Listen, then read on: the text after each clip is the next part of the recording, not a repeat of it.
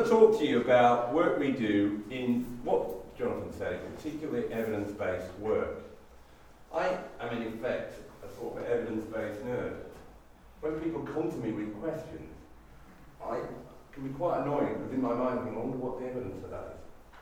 And when you go around a lot, people sort of give you all sorts of opinions, ways of doing things. You see government policies, doing activities, and in the back you go, what's the evidence? I can be a bit of a nightmare at parties, and sometimes I have to keep my mouth shut because I think that could really annoy people. But what happens is I have a relationship now working with the BMJ, the British Medical Journal, and a partnership trying to look at particularly what we call academic investigations, looking at particular areas of healthcare where we think there's an interesting question and there are issues about the evidence that not only involve the products but also investigations around how did this evidence get there? How did we get to this situation? So one of the key things to think about, how many of you here participate in sports, exercise? Quite a lot of you, about 75-80%, aren't you? I participate in sports, and some of the stuff I'm going to show you, and you think when you go through, you may think about differently how you, when you actively participate in sport, what sort of trainers do you wear? What drinks do you take? How much water do you take? Even I'll show you about, do you watch your pee sometimes to see how accurate it is, the measure of your hydration? All these factors have some evidence underpinning them. And if you want after this, you can actually go and still get this program on iPlayer. And it's still available for about 9 months. It was in July, and that's the journalist Shelley Joffrin. So I'll explain a narrative of how do you get from a question right through to how do you get to the evidence in the publications. Okay, so I'll start with this slide. This is an interesting slide. When I talk about products like Lucozade, all the older generation in the room will remember a product like this that was a sparkling energy drink replaces lost energy. And I thought it's used by doctors and nurses in clinics and hospital nurses in homes and schools. What an amazing product. And I can remember when he was ill, he used to have a product called Lucozade in a brown bag. And we used to drink it. And then somebody said, well, this is not good actually because there's an awful lot of sugar in it. So the first question is, when I got approached about this is, I got approached about some of these products on the right-hand side. These sports drinks, how did we get from there to there? How did we suddenly have a product here that was in a brown paper bag, and now suddenly these products, Lucozade Sports, are being used? How did we get from here, these are Roger Bannister's track shoes when he ran the 4-minute mile, to here? And how did we get from milk to these products like whey protein? And how much do they make a difference to us when we exercise? And I thought that was quite interesting. And so one of the things is, we've got to have a participation here. I thought I'd get some of this Lucozade Sport. And I thought I'd ask Jonathan to have a little drink of it, actually. How's it taste? Sugary. So you see now, I've now made Jonathan, our president, is now faster, stronger.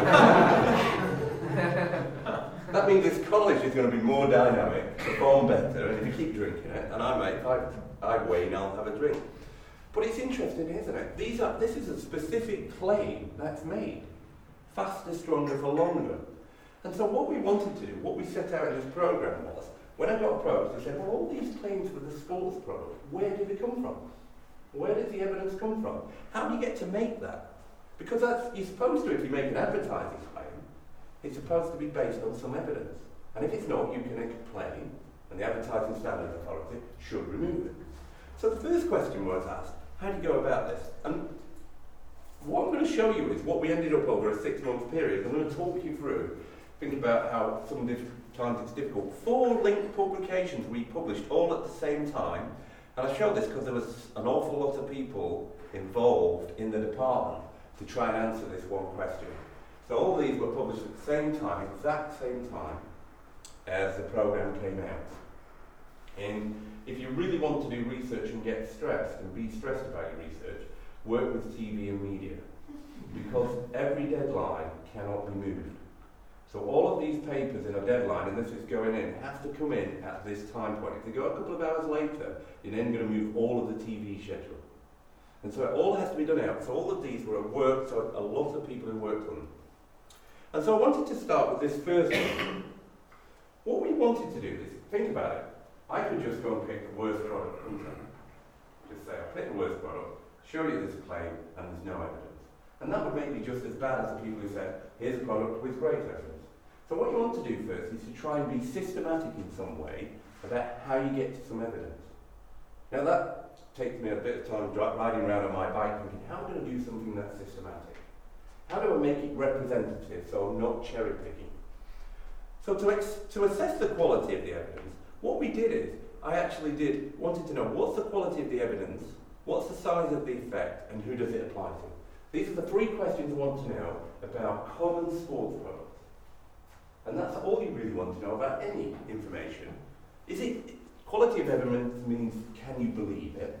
The size of the effect is, does it really make any difference to you when you perform sports? And does it apply to you, or is it just professional athletes?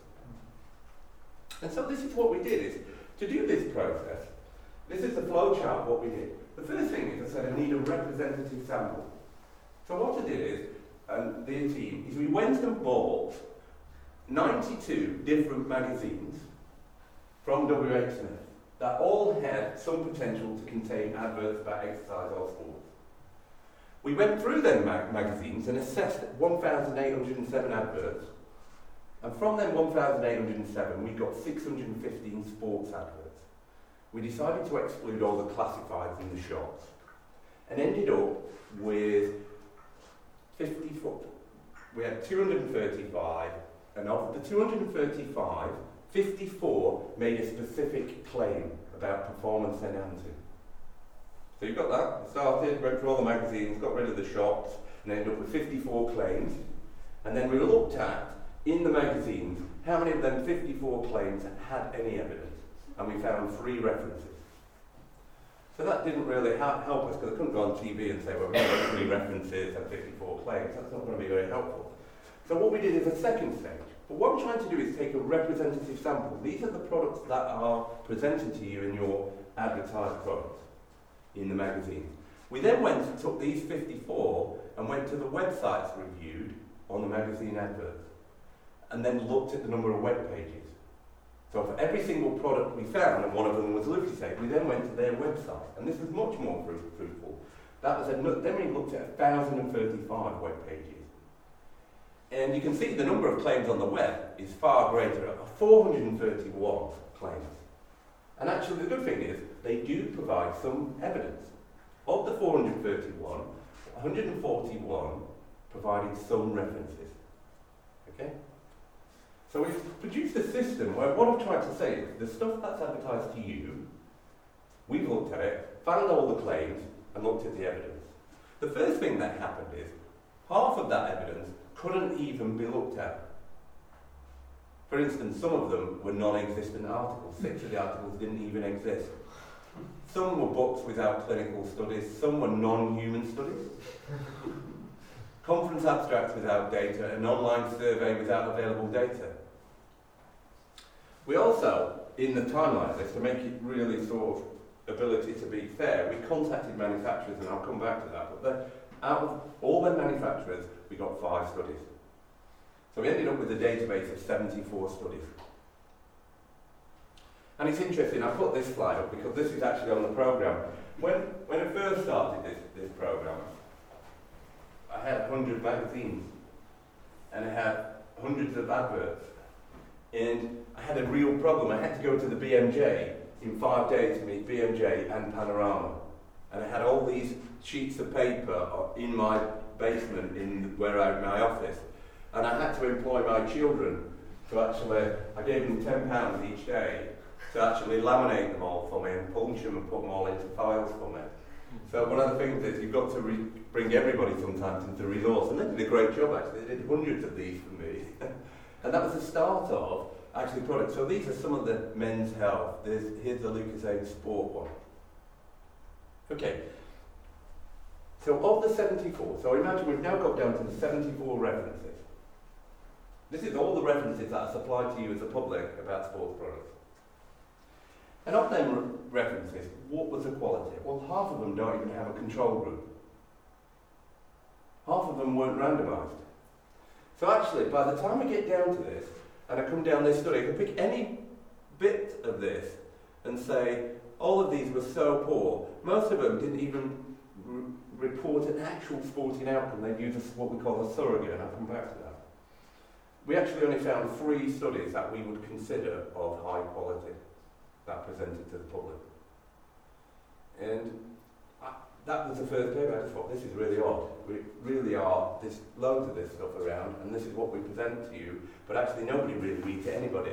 And they know you don't read it, so they bury it somewhere, and half of it is, I told you can't be reviewed, and of the half that can, only 3 out of 74 are any good. So that was really poor. And that was the first thing. I just said, there is no clear evidence.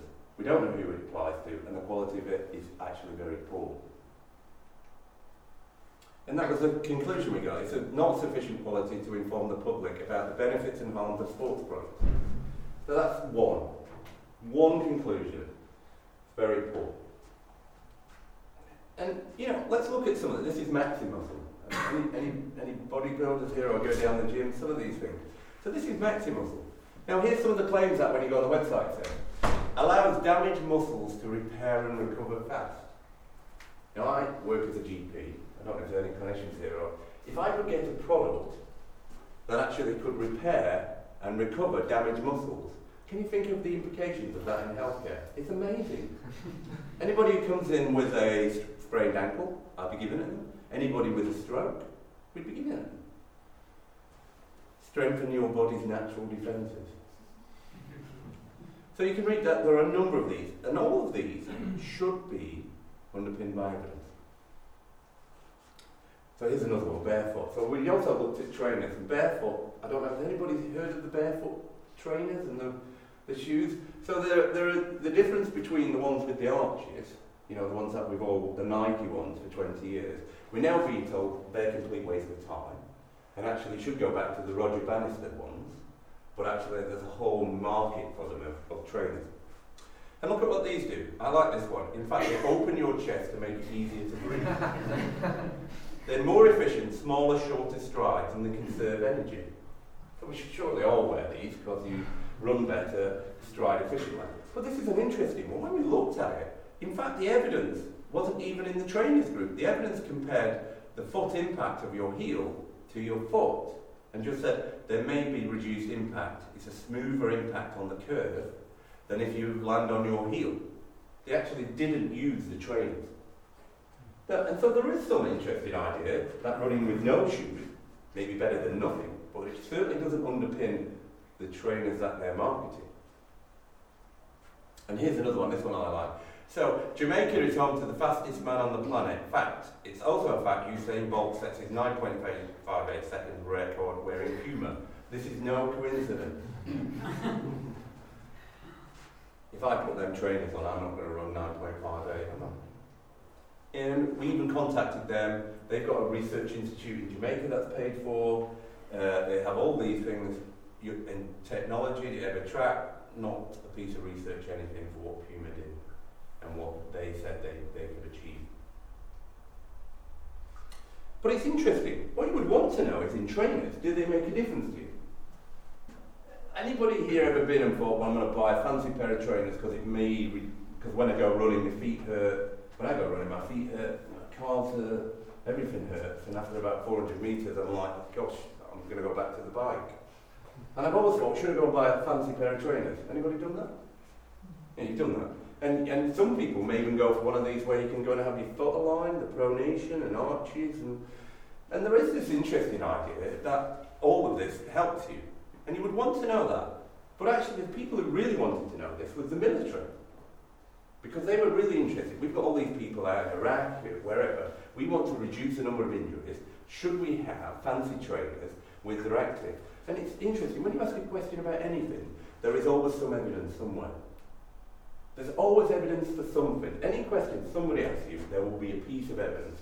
And this is a randomised controlled trial in the Army in the US of about 16 people in the intervention group who provided motion control, stability or cushion shoes for plantar shapes. And then down here, the other bit just got a normal pair of stability shoes. So these people had the trainers, they had the assessing of pronation, they fitted the plantar arches, did all that. And they looked at it and it demonstrated that it made no difference whatsoever. actually. So the program, when you see it, the trainers, buy a pair of trainers. So I said, buy a pair of trainers if you think it looks good, if you're younger and it makes you look flash, but actually buy something that's comfortable because it's going to have no effect on your injury, not affect any performance or recovery whatsoever. Okay, so there's another. And Powerade is at Powerade were, when we was doing this program about 6 weeks before, this is interesting. I went to a meeting at the BMJ again in London, and we had all the BBC people there with their lawyers, and they said to me at this point, you do realise we're about to take on Coca-Cola, Pepsi, and GSK here. Are you sure you know what you're on about? That's quite more in detail. One of the things is when you're in the media, though, if you ever get an opportunity to be in the media, what's really interesting is it's very easy, and it's much easier if you just stick to what you know and what the evidence says, and don't get into the realms of opinion. So our Powerade misleading people, our Powerade rubbish. Actually, no, this is what their evidence says. So that's a key message. Again, stick to the evidence, don't go into, then you're all right. But this is interesting, you see. So these people actually tell you, and there are guidelines for how much you should drink. An average adult aged 16 years would need to consume 720 mils of Powerade energy, equivalent to 1.5 times 500 ml bottles, or 2 375 ml bottles of Powerade energy, in advance of intense physical activity. That's the guideline of what you should do. How many people here say go running or jogging or do exercise? When you do that, how many of you, so about half in the room, how many of you actually take a drink with you, water or an energy drink? Do you take water? A few of you take water. When you go to the gym, you see lots of people with drinks these days, don't you? When you go down and watch on the streets, you see people running with bottles of water, don't you? And so this issue of drink and this sort of stuff really is quite interesting. In what Powerade says, our aim is that every penny we spend on research, every technology we develop, every product we create will help perform to you your best. That's how they look after you. Yet when we looked at their 26 studies, not one of them used a significant sports outcome to prove a product. And by a significant sports outcome, we took that to mean, wouldn't you want to take a product and actually give it people in a marathon? Or in an actual football match? Or actually out there, as opposed into a laboratory where you may be on some bike and it's artificial. And actually we was astounded that nobody's actually, and it's not difficult to do these trials. Because if you wanted to do a trial in a marathon, it's over within one day. We run trials that go on for 4 or 5 years when we want the outcomes. So we could, and there are 25,000 people there that day. So if you wanted to run and see if this was any good, you could do it in one day, and you could have an awful lot of people to recruit. So one of the things is, so these were the claims, and one of the things is when we wrote to one of the manufacturers, and it was Lucozade, we wrote to them, and they were actually pretty compliant actually. But what they did is, on the program, this is the sort of thing, they just said, here's our list of 176 studies, six or 8 weeks before the program, we have the best science. Here's our list of 176, and it just went on and on. And we have meetings around these programs. They said, what's going to happen here? He said, well, what's going to happen is we're going to go on the TV, you're going to go on the program, and then you're going to go, wheel out their GSK person who's going to say, well, it doesn't matter, we've got 176 studies. And they're all scientifically proven, they're all peer-reviewed, and they're amazing. And these people just didn't look at them. And at that point, it was about Friday, I felt very depressed. Because I realised we were going to have to look at all these studies. And we only had 6 weeks. And that was actually, at that time I was just like, this is actually destroying me, but we've got to do it, because there's no option, we're going to look stupid. And so we had a meeting, and again, I had to get a number of people to work on it, and we looked at what studies we could get. So by the time we get to the program, here's what happened. We looked at them, and of these 176 studies, and GSK said, over 40 years of research experience and 85 peer-reviewed studies have supported the development of Lucozade Sport, and all our claims are based on scientific evidence that have been reviewed and substantiated by the European Food Safety Authority. So we haven't looked at them studies. So you've got to, when you do this type of work, this is the effort, you've got to preempt and think, well, what's going to happen? When we present this in the media, what are we going to look like? And if we hadn't looked at these studies, would have looked stupid. It would have been the end of the story. But actually, was able to come back, and I actually ended up on BBC 24, and at one point, I think I might have said, have you actually read these stories? And have you read these papers? Because just think, if you are the person in charge of this, just when I speak now, watch, think you're in charge, you're the research product manager for this product. So this is what you do. Studies testing endurance athletes such as marathon or long distance runners have proven that the running speed is higher over the course of an event among those drinking Lucozade Sport compared to those solely drinking water. Have another drink if you want there, Jonathan. He's out there ready. So let's start with some of the research. This is the influence of carbohydrate electrolyte drinks on marathon running performance. So at least we had it in a study, but it was in a laboratory. So we took the grand number of 7 people, and they completed 342 kilometres, so that's a marathon treadmill, time trials, following a 12-hour overnight fast. And this is what they concluded. It is not clear why the ingestion of the 6.9% CHO solution was not equally effective in maintaining running speed after the first 25 kilometres of the run. So that's got 7% of that is sugar. That's what the CHO is. Differences in concentration and composition, taste and flavour between the two drinks, that's water and the orange drink, could have contributed in some way to the difference in performance, or rather the lack of difference in performance. Some like their stuff is saying it doesn't work. Okay, here's another one. Double-blind carbohydrate ingestion does not improve exercise duration in warm, humid conditions, resulting when participants knew the capsule content, but not in the double-blind condition. So when I come back to these important evidence-based bits, remember I talked about the quality before.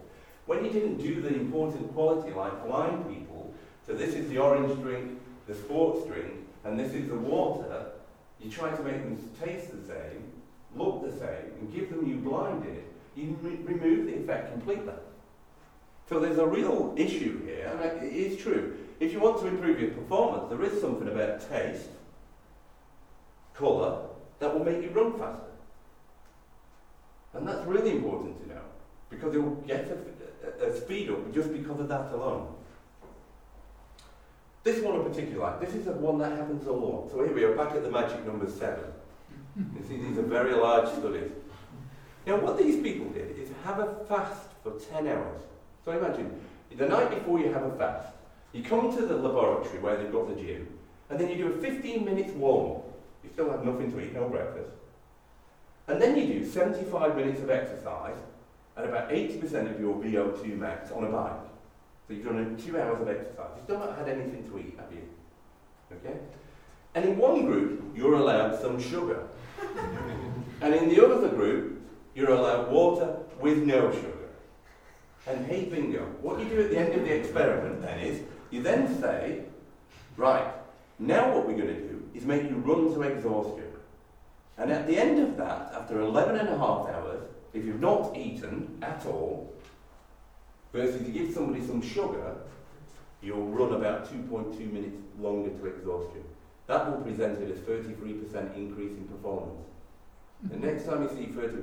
Now I'll come back to why this fasting is really quite interesting. But I'll show you, if you actually make people carbohydrate load, you negate all the effects of sugar for a marathon. Because you've got the carbohydrate load. But if you starve people, and so if you're going to run the London Marathon, and you turn up on the day you've had no breakfast, and you get there, you're late and you're running it, yes, have some sugar, have the drinks. But if you're there carbohydrate loaded and ready, actually this is telling you that the performance it doesn't make a difference. Then it was interesting, I looked at the stuff and it said, well, look, there is no effect of these drinks in the cold. In a cold environment, mean temperature 10 degrees C. So, think about it. You watch these footballers, all the football season, they'll have Gatorade, Lucozade everywhere, about 10 degrees C or lower. So they don't work. They don't actually work when it's too cold. Because you don't sweat, you don't perspire, and you actually, and I'll come back to why you just do not need in a 2-hour session any sugar whatsoever to increase your performance. Now, the other thing is, in the heat, when it's really hot, 30 degrees, you get into problems. Because the problem is you put the solution up, the sugar up, you can't actually digest it when it gets really hot. You need a lower sugar solution. You need more fluid, and lower it's the salt that becomes a problem. You can't get enough salt into this drink because it tastes too bad if you put too much salt. Anybody who's had diarrhea will say you're not going to sell a lot of that. There's actually only a trace of these salt. In there, when you read it, this is what they say, though, and it's really interesting this. When you read this, it just says trace of salt. You can only read it, it's about that small, you can hardly see it, what the content. So you can't get enough salt. So you certainly don't need sugar when it's a hot day. You ever think when you're in the Tour de France, when they put it over the head, what it would feel like with sugary water when it's a really hot day? It feels terrible, doesn't it? Okay, and then we come to one of the pieces of research that was in there, which is actually in marathon runners, that said there are some factors that really do improve your performance. One of them is gender. So men run faster than women. Happy with that? Body size has an important factor. And training. And the other important one is pre-race day carbohydrate intake. Can significantly independently influence marathon running performance.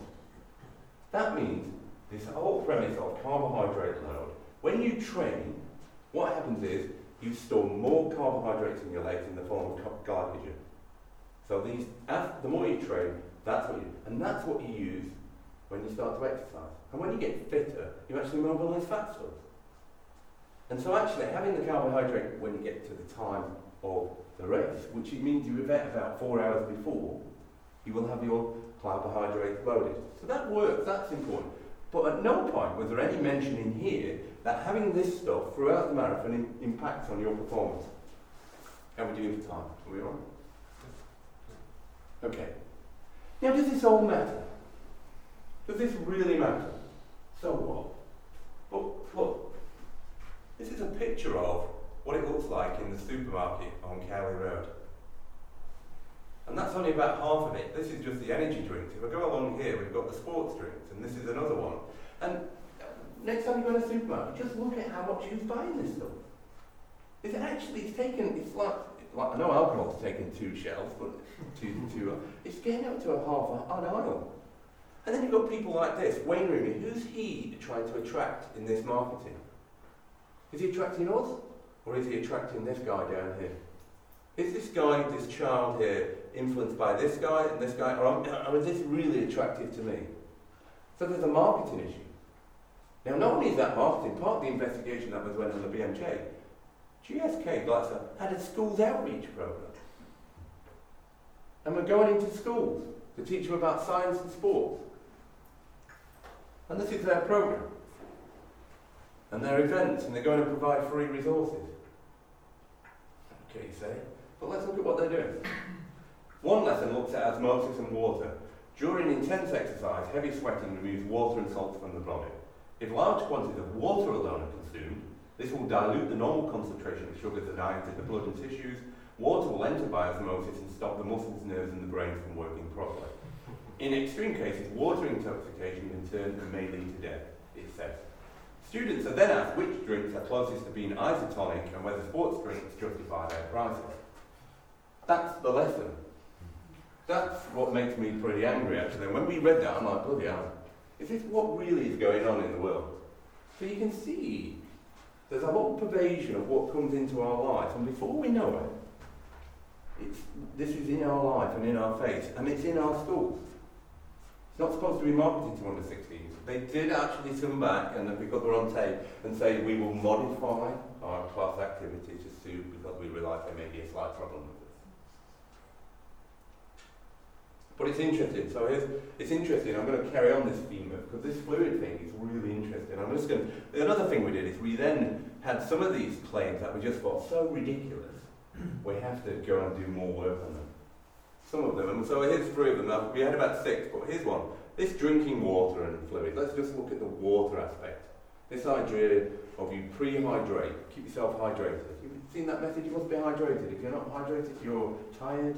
Your performance goes down. You're useless. It's my skin, it's an old. And this one is compression socks. wear them, they're good for you to see all the people. And this one actually is not my toilet, this is actually, have you ever looked at your urine and thought, am I hydrated or not? There are actually guidelines for athletes and sports people about whether you're hydrated based on your urine. So this is Gatorade. This is what Gatorade say. They say your brain may not know a lot, but it doesn't know when your body is thirsty. Let me tell you, it does.